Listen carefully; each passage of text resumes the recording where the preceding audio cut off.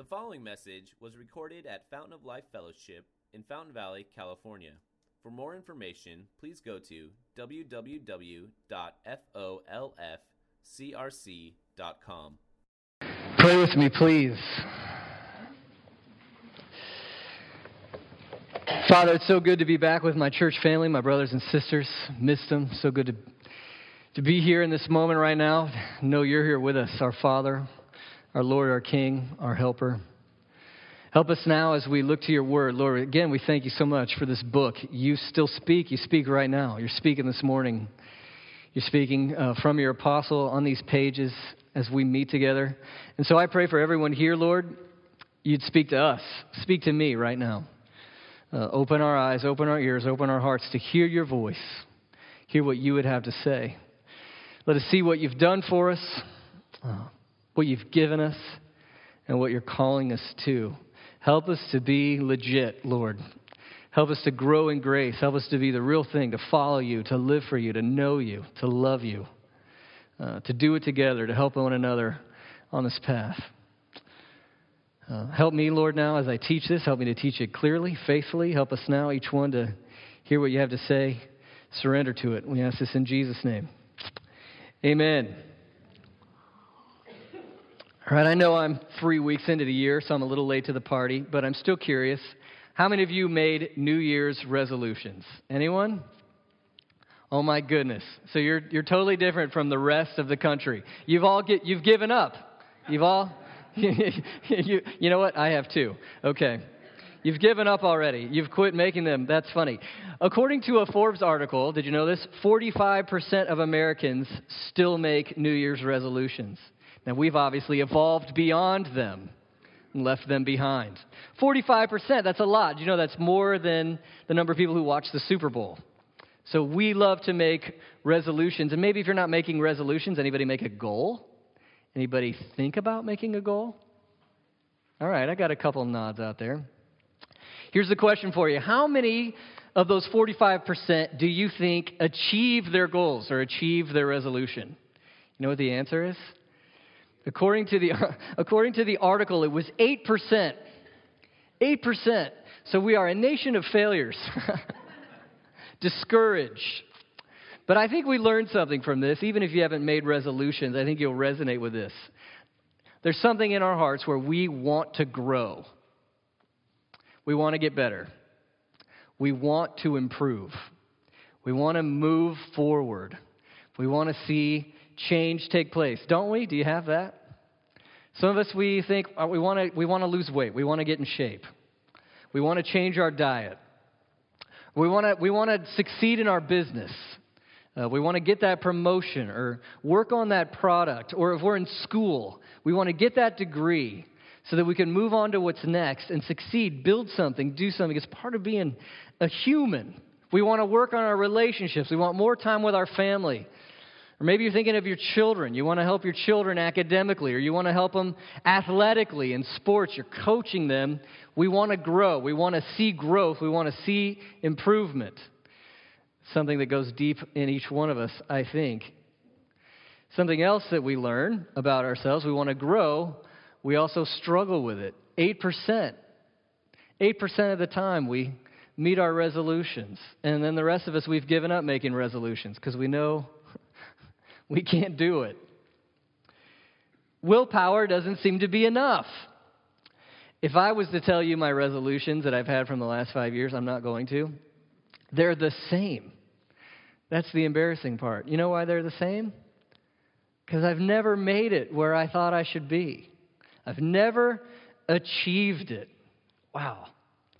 So anyway, these common goals are good things, right? You want to be more healthy. You want to help your kids. You want to grow. You want to succeed. Good. I have goals like that too. But I have some questions that as I was thinking about this. When you think of your goals for the next year, what you want, think of ways you want to grow. Are you thinking of the right kind of growth? Are you thinking big enough? Are you thinking deeply enough? I guess I'm asking you, are you tapping in with your goals? Are you tapping into what life is all about? Are you tapping into what's most important? Is it enough just to make more money or get fit or help your kids hit home runs? Is that enough? Is that big enough? Also, second question, do we have the right power to really see this growth we want to see? I think I'm realizing in myself I don't. I can't do it. I can't achieve it. So I'm thinking of New Year's resolutions. I'm thinking of growth. I'm thinking of this core thing we have as humans. We want to improve, and we're going to try harder. In what ways are we trying to improve, and how are we going to do it? Huge questions. Huge questions. We're in 2 Peter this morning. 2 Peter is written by Jesus' apostle, Peter. And in 2 Peter, it's straight talk. He's getting real. He says in this letter that the end of his life is coming. Jesus told him how he was going to die. I'm very glad Jesus has not done that for me. Jesus told Peter he was going to be crucified. And Peter knew that. How many of you that would put you in the fetal position and you wouldn't be able to live anymore? Peter says, it's coming. I know it's coming. And then he says here in this passage, I know my time's short, but I want to help you to grow. And what's most important? I want you to keep growing. This is the ultimate improvement, growth scripture for Christians. It's all about growth. Peter shows us the ultimate thing that kind of guides how we want to grow. The big picture stuff, what's really important. And he also shows us the most effective catalyst or the power for actual growth. Do you believe you can change? Do you believe people can change? Sometimes some of us were wondering if our spouse is ever going to change. We've been trying to change them for years. How's it going? Okay? In a way, you kind of hit a wall of reality, right? Maybe there was a time we thought, I can change people. I had a naivete being a pastor, overestimating what I could do to change people. I can't really change people. I have a hard time changing myself. And so then maybe you fall into this idea, we can't change. It's hopeless. It's fatal. No change. Just grin and bear it. Life's hard, then you die. If that's true, then we should quit. We should quit. Because you know what grace does to us? It changes us. How many of you are different because you've met Jesus? I'm different. It was slower than it should be. But it's changing me. And I've seen it change you. And so we're looking here, Peter's talking about this ultimate goal that defines why and how he wants to change and how we should change, why we should change. And then the power, the catalyst for change. So number one, look at the goal, okay?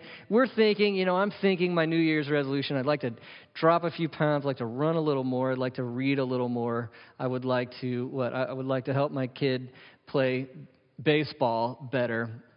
Good stuff. Don't give up on that. Go for it. But honestly, should we aim a little higher as Christians? Look at what's in Peter's mind. I think it'll blow your mind. Look at verse 14 of chapter 3. He says, therefore, beloved, since you are waiting for these. All right, so we're starting this passage. And he starts it with, therefore, since you are waiting for these. So what should our question be? These. What are these that we're waiting for? What is it? Okay, look up at verse 13. 2 Peter 3, verse 13. He says, but according to his promise, we are waiting for, what is it? New heavens and a new earth in which righteousness dwells. Did you expect that? This sounds strange, doesn't it? What are you waiting for? What are you hoping for? A month and a half ago, I was waiting for my vacation. No, I'm waiting for the next one. Just kidding. I'm not. I don't want to go on vacation right now. Maybe you are. Maybe you're waiting for, I want to finish school. Maybe you're waiting for the next step. Would any of you have said, man, I'm really waiting for the new planet? Really waiting for the new planet.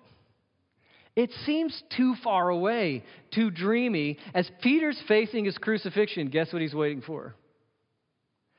I'm ready for the new planet. Because what lives there in the new planet? Did you see it? righteousness, no more evil, no more suffering, no more sin, no more persecution, no more conflict, no more discord, no more addiction, no more brokenness, lostness, no more death. I'm waiting for that.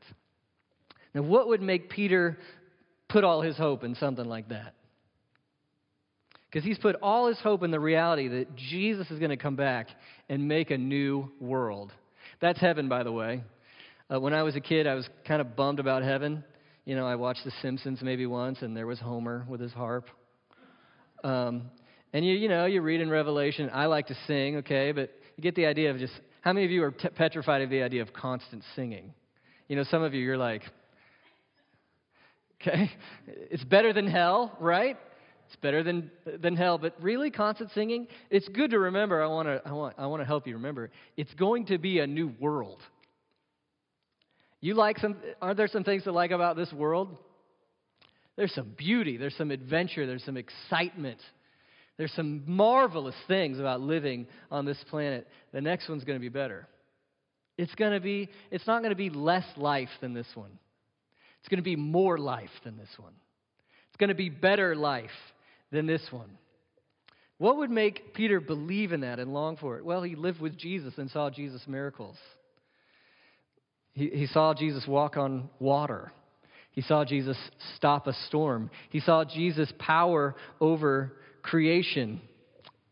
He saw Jesus die on a cross, and he saw him risen from the dead. He saw Jesus' power over death. He knows Jesus doesn't lie. He knows when Jesus comes back, Jesus will transform the earth. Now, will you just imagine with me, as best you can, it's hard, what that will be like? What will it be like when Jesus comes back? How will you feel? I'm a little bit scared. Oh, I'm very scared. Overwhelming. I'm excited. I'm overwhelmed. And I'm amazed at who he is. And I'm sure there's part of me that wish I'd lived a little differently before he came back. Did you ever see the movie Schindler's List? This German man who risked his wealth and his life to save a lot of the Jews during World War II. At the end, when it's kind of all resolving, do you remember how he feels? He wasn't like, look at me, I saved a lot of people. He looks at his gold pen and he thinks, I could have saved more. Who cares about this gold pen? There's going to be a lot of that when Jesus comes back. He's coming back. Peter says, lift your eyes to that idea and let's live in the light of that. Let's make our resolutions for growth and change fit in accordance with the reality that Jesus is coming back to make a new world. You see, our whole future as Christians is grace. He's coming back for us. And he's going to make a new world for us to live in as his people. Lavish grace, it says in Ephesians, for ages and ages he will lavish his grace upon us. Live in the light of that. That's bigger than just get good grades. Now, get good grades, okay, for the glory of God. But live in the light of Jesus coming back, making a new world. Unbelievable. That's where we should plug into for how we want to live. We've seen the kind of the goal that guides us. Now let's look at the power. What does Peter say in verse 18? I don't think this is the last step. I think this is the summary of this passage. Look at verse 18. Peter says, but grow in the what? Grace and knowledge of our Lord and Savior, Jesus Christ. Grow in grace. What's the power for our change, for our growth? Grace, the grace of Jesus Christ. Grace, grace. I've been married for almost 15 years. I've done a little bit of marriage counseling. I've learned a little bit about what actually changes people. In Scripture, kind of the opposite to grace is law. Okay? Law is getting what you deserve. You break the law, you pay for it. You keep the law, you're rewarded. I've learned over life and experience and from the scriptures, law doesn't change people. You can motivate them with fear for a little bit or with self-righteousness for a little bit, but it doesn't change the heart. And this is ironic because especially when our relationships are rough, or if you've been married and you've had a rough time in your marriage, how were you trying to change people at that time? Did you ever revert to law? No, I didn't. Yeah, you did. If my spouse would do this, then I would do that. Okay, what is that? That's law. They have to deserve your love. And man, this is poison when both people are doing this. And this is what some of us are doing right now. If they change, I'll change. And the other person says, if they change, I'll change. Guess who's changing? No one. What's changing is that you're both dying and you're drawing away from one another. There's only one thing that can change you. Have you ever been changed positively by someone nagging you? Now, I've been changed by someone nagging me, but the key word was positively. Okay? When I get nagged, what do I want to do? I want to run for the hills. I want to blow something up, set something on fire, right? It doesn't change you. You know what changes me? You know what melts me? Is when I'm loved even when I don't change. Grace. Grace changes. You want to see somebody change? Give them grace. Grow in grace. What is grace? Grace is the lavish, undeserved love of God for us in Jesus Christ. What's lavish mean? It's tons of it. Tidal wave, volcanoes, lavish. Never ends. Never ends.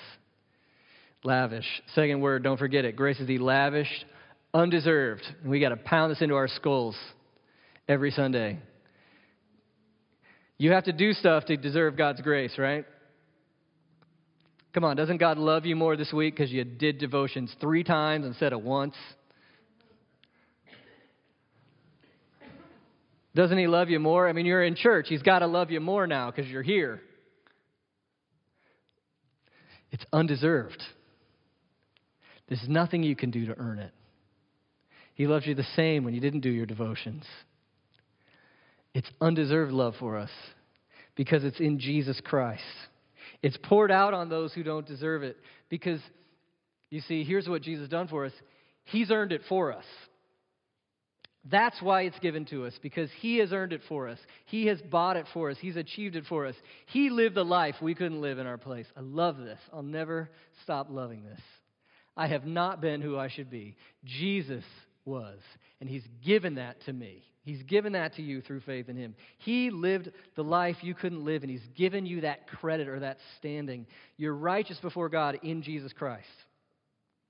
He died. Do you remember this? He died as a substitute for you in your place. Oh, the world is full of this need to atone, to make it up. Have you ever felt like you were cursed for what you did? You had to make it up to God. You had to fix it. You had to get your life back together before you came to God. Have you ever had that feeling? Let me fix myself, then I'll come to you. Give up. You can't fix yourself enough to be right before a holy God, number one. Number two, you don't need to. Jesus has atoned for your sins in your place on the cross. All of your sins paid for through Jesus Christ. Everyone forgiven, taken away, washed clean. Jesus rose in victory, lived the perfect life, died as a substitute, rose in victory, and He's given us God's grace. Romans chapter 5, Paul says, through Jesus we've obtained access by faith into this grace in which we stand. Did you hear what he's saying? Oh, this grace in which I stand. Will you imagine this with me? If you're in Christ, if you've trusted in Him, what's the bedrock of your life? Grace. You stand on it. You stand in grace. The Father's always saying to you, I love you, I forgive you, you're right with me. You stand in grace. Oh, this grace in which I stand. God's not angry. There's no condemnation. Your life's built on grace. Look at what Peter calls his audience, verse 14. Therefore, what? Beloved, verse 17. You therefore, what? Beloved. And that's a super Christian-y term.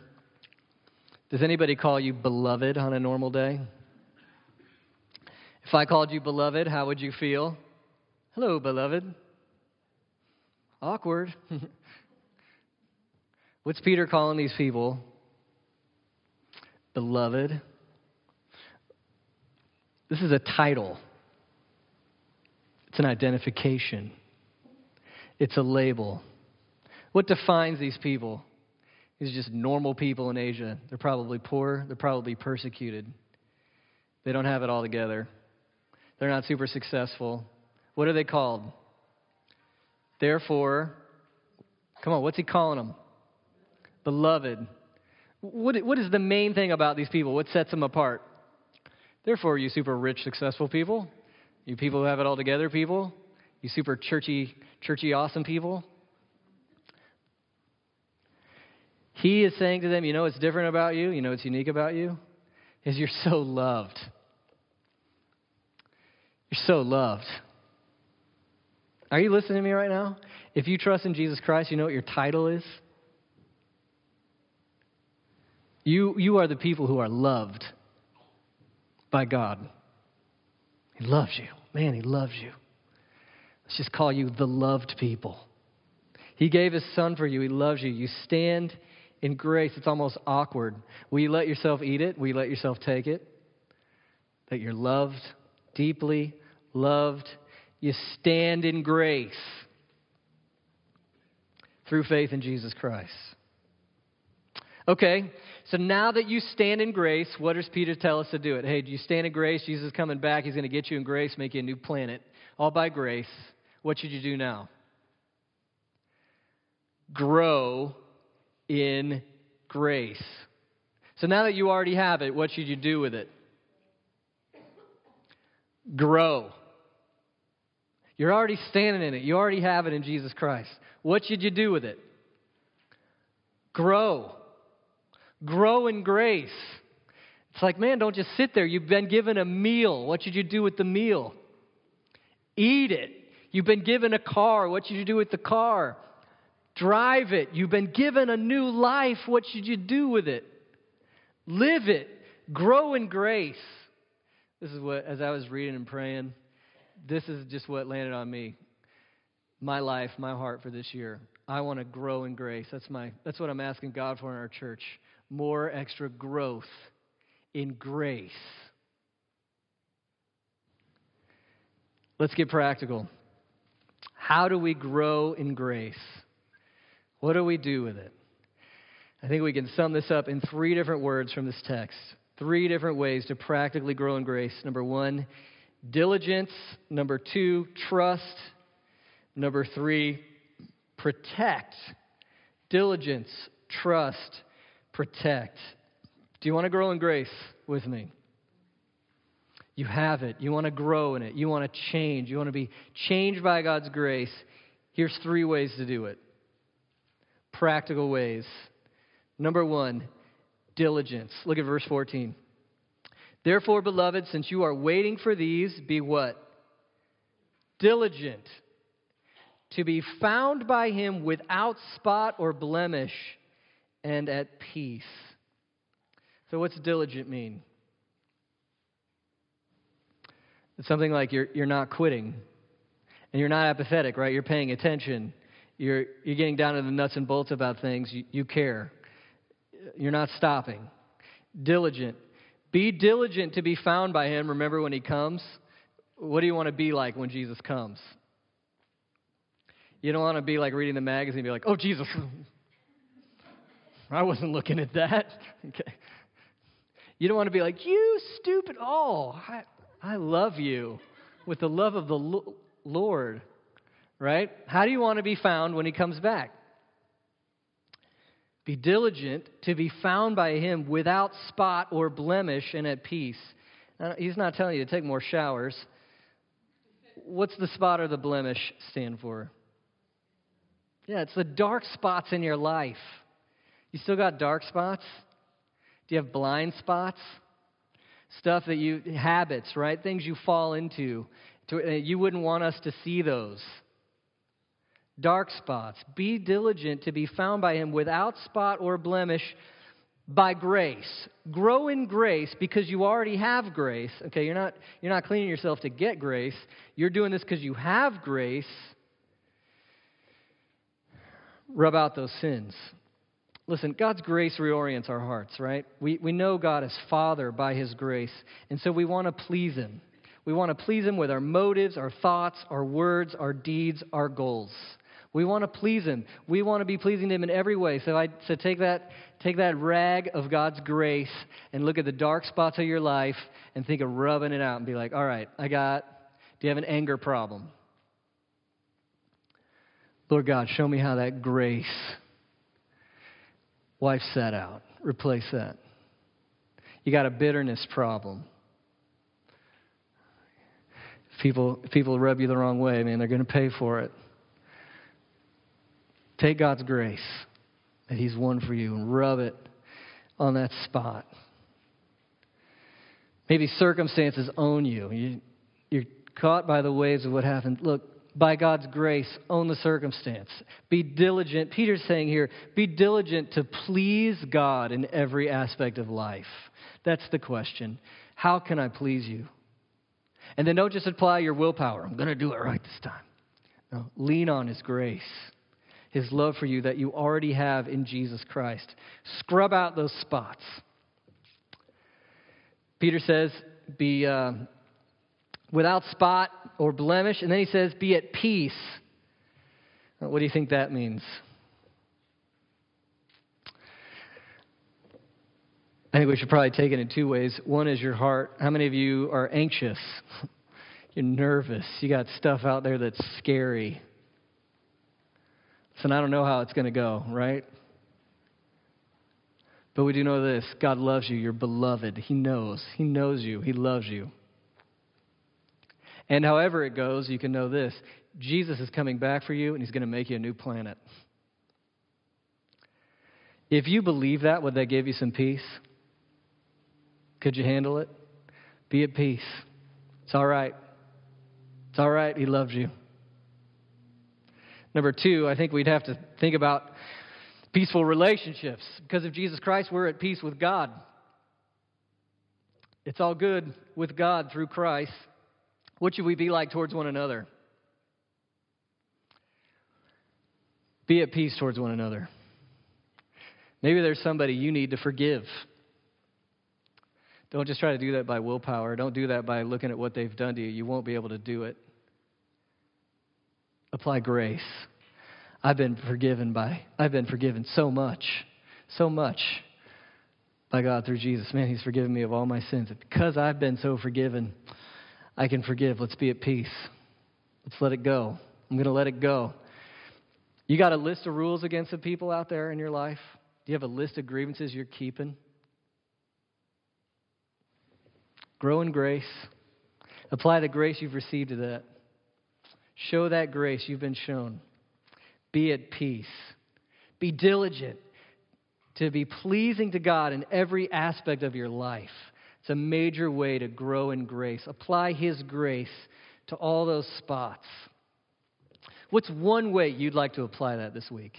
If you got to write that down, what would you say? I want to grow in grace here. What would it be? Don't let that up. Keep that. Let's grow in grace. I got an application for you too. Think about joining a growth group. Think about spending some time once a week with other Christians. Share life a little bit and talk about how to apply Scripture in our lives and support one another. You know what? If you invest in that, I sound like a commercial, but it's true. It's God's will. If you invest in that, you'll grow.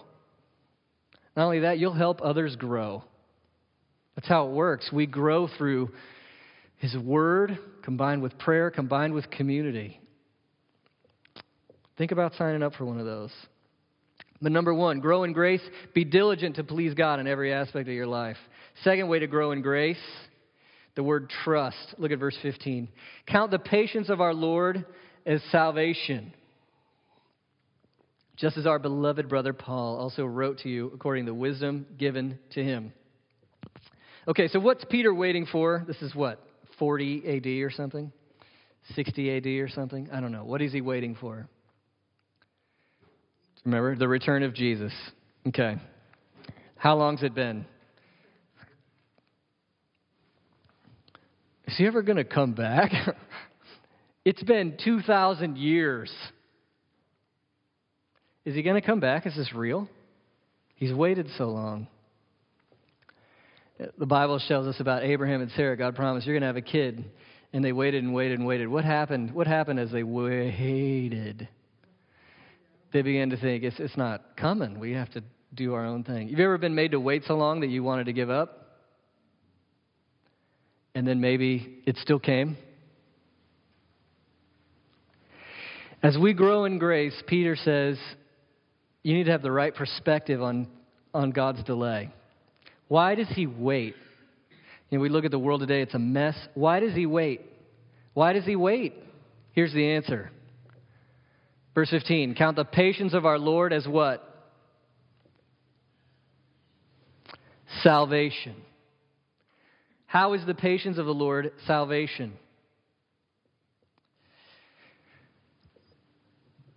My family spent 2 days in London on the way to Uganda. It was a blast. We had one sort of scary moment. Anybody ever been to London? Judah calls them the underground trains. Okay, they're awesome. You take the subway. But you got to be quick on your feet when you take these things. Because it stops, the doors open, and if you're like, let me check my email, door shut, and we're moving on. So here's what happened. Thank God it happened this way. We get up, we're going to go to see Big Ben and all that. And Marcia and Emma and Judah walk off. And Jackson and Katie were a little slower getting up. And my foot hit the step. And there's part of my family. And there's the other part of my family. And the door shuts. Praise God, I stayed on the train. And so we were separated for a little bit. No big deal. We knew where we were going. Adults with some kids and other adults with the other kids. We'll make it. We'll be fine. Oh, dear God, thank you that I waited, that I didn't step off the train. Oh, my gosh, what a nightmare if I'd stepped off and my two little kids were shooting along on the subway in London. But you know what? I would never get off that train without my kids. The door could squeeze me in half, right? I'd be wriggling, but I wouldn't leave. Are you glad Jesus has waited to come back? Some of us are new Christians. What if he'd come back before you'd converted? Some of us had some rebellious streaks. Who knows how God's salvation works? What if he'd come back? See, he's not going to come back until he's saved every one of his kids. He won't come back. He won't step off the train until he has all of his children. Do you know why he waits? He's saving people all over the world. He's saving people. It's so great to go to a Ugandan church and worship with Ugandans and meet Sudanese Christians. Man, those people have suffered more than we can fathom. But they love Jesus so much. He's saving people all over the world. How are you supposed to count God's salvation? Why is he waiting? Or how are you supposed to count God's patience? Why is he waiting? To save. He's saving people. Wow. No, okay, apply this. How should you respond? Well, number one, I feel thankful. I'm glad he's waited and brought me in. I'm thankful he's brought you in. What's the other application? Jesus is waiting to come back because he's working to save. What should we be doing? We should be working to join him in seeing others get saved. Do your resolutions or your goals include sharing the gospel with those who don't know it? Does it include inviting people to church? I think we should be passionate about invitation. There's a poll that said 67% of Americans say a personal invitation from a family member would be very or somewhat effective in getting them to visit church. 63% of Americans say a personal invitation from a friend or neighbor would be very or at least somewhat effective in getting them to church. So you got a 6 out of 10 chance. 6 out of 10. Are you inviting people to hear the gospel? Do we have something that we can offer people here? We're flawed. We got problems. We don't have it all together. We don't do everything right. Do we have anything to offer? Gosh, we know the gospel. We have somewhat of a gospel-centered community that loves each other. It's just the 2 biggest things in the world. Invite. Get passionate about it. Seek the lost. I read something that's kind of cliche, but hit me up a little bit. If God answered every single one of your prayers from yesterday, how many new Christians would there be?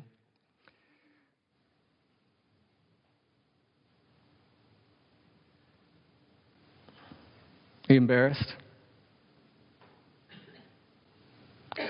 He waits because he's working to save. Let's be thankful. Let's join him. Ways to grow in grace. Be diligent to please him in every aspect of life. Trust that he waits because he's working to save. Number 3, third word, protection. Protection? Yes, protection. Follow along with me, verses 15 to 17.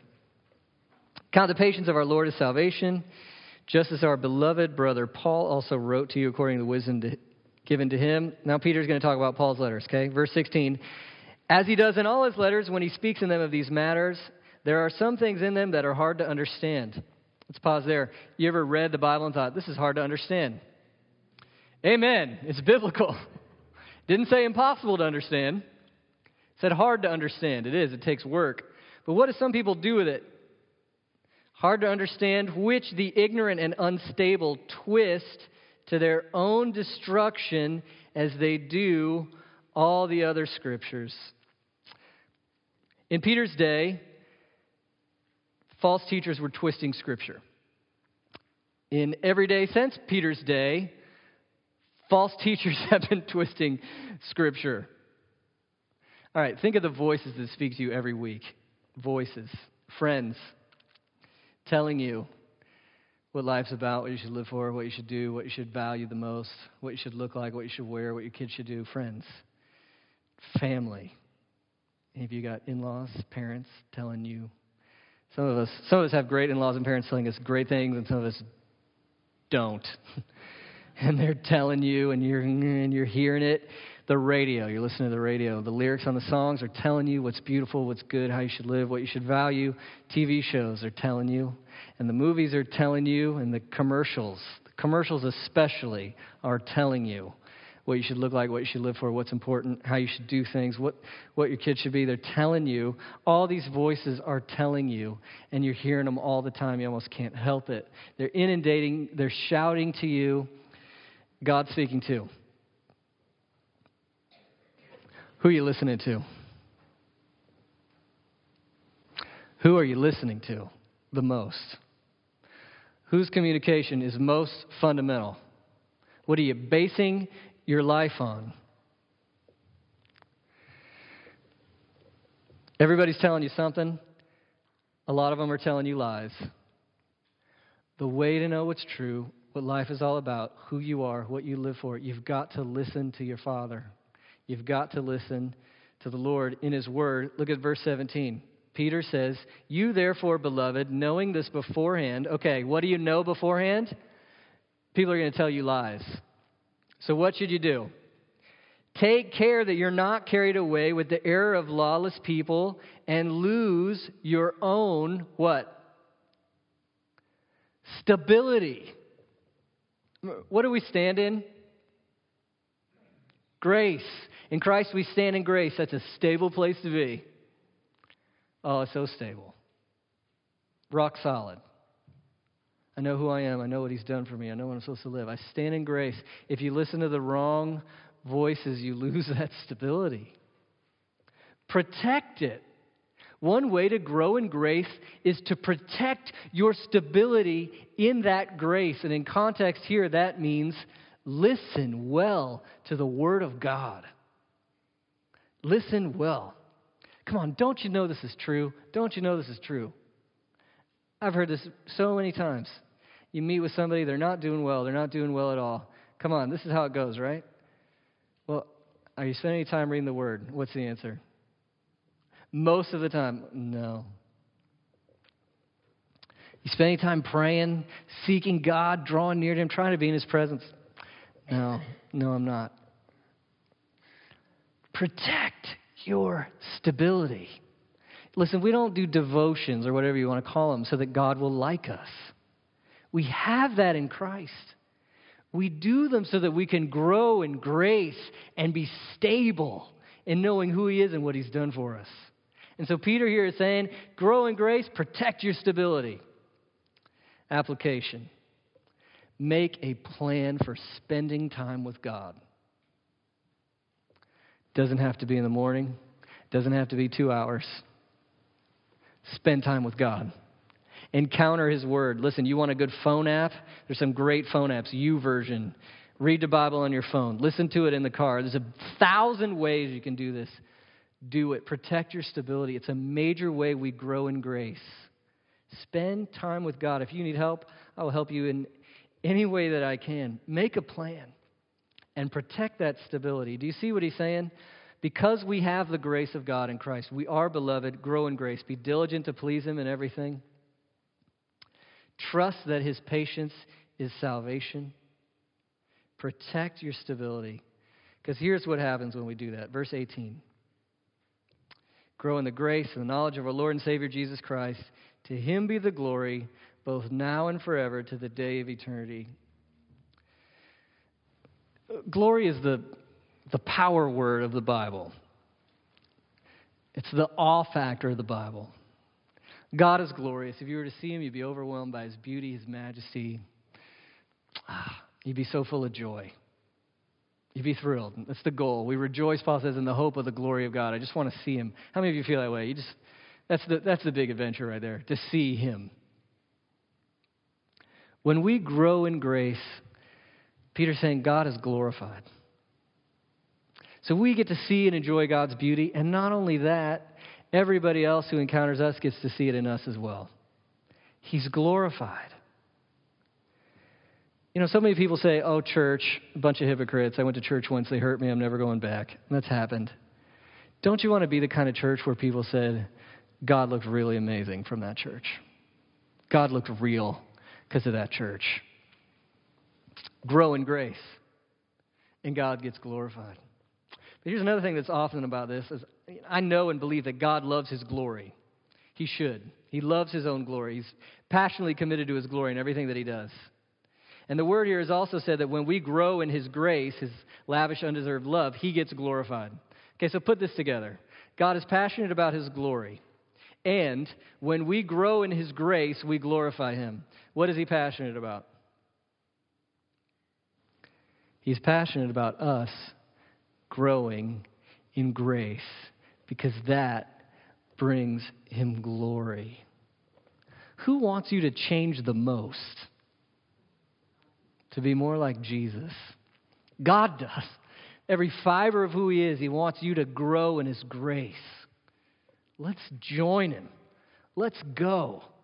You know, when He saves us, that's all His work. We don't do it, we just receive it. But as we're getting changed, that's a partnership. Let's go after it.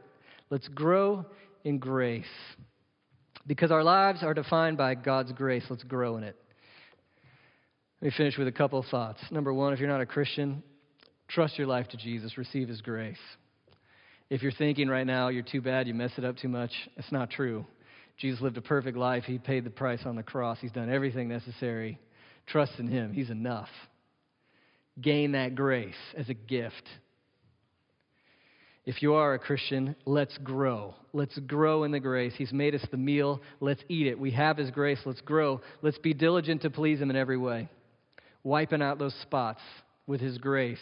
Consider a growth group. Trust His patience. Remember that He's waited to save His children. Let's join Him in what He's doing. 3, protect your stability. Make sure the voice that's fundamental in your life is God's voice. So my blessing on you for this year, may we lose the weight, may we gain the promotion, may our kids hit many home runs and get all A's. And even if they don't, let's remember that Jesus is coming back to make a new planet. And that He saved us by grace. And so because our lives are defined by His grace, we can grow in that grace for His glory. Amen. Are you in? Let's pray. Father, thank you for your grace. It's overwhelming. We doubt it, fear it. But it's lavish. Help us taste it. Help us to know your great love for us. Help us to be washed by that. And then, Lord, I pray for a new motivation in my heart, the heart of everyone here, that we would want to grow, that we would want to dive into this, move forward in this. Help me to be diligent to please you in every aspect of my life by grace. Help us to know that you wait because you're saving, and help us to be as passionate for these people that you're saving as you are. Help us to care. Help us to risk, to share, to invite.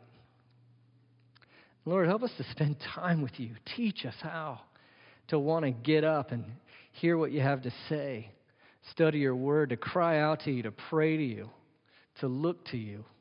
Help us do this, even just 5 minutes, 10 minutes. Show us what it means to fellowship with you on a one-to-one basis.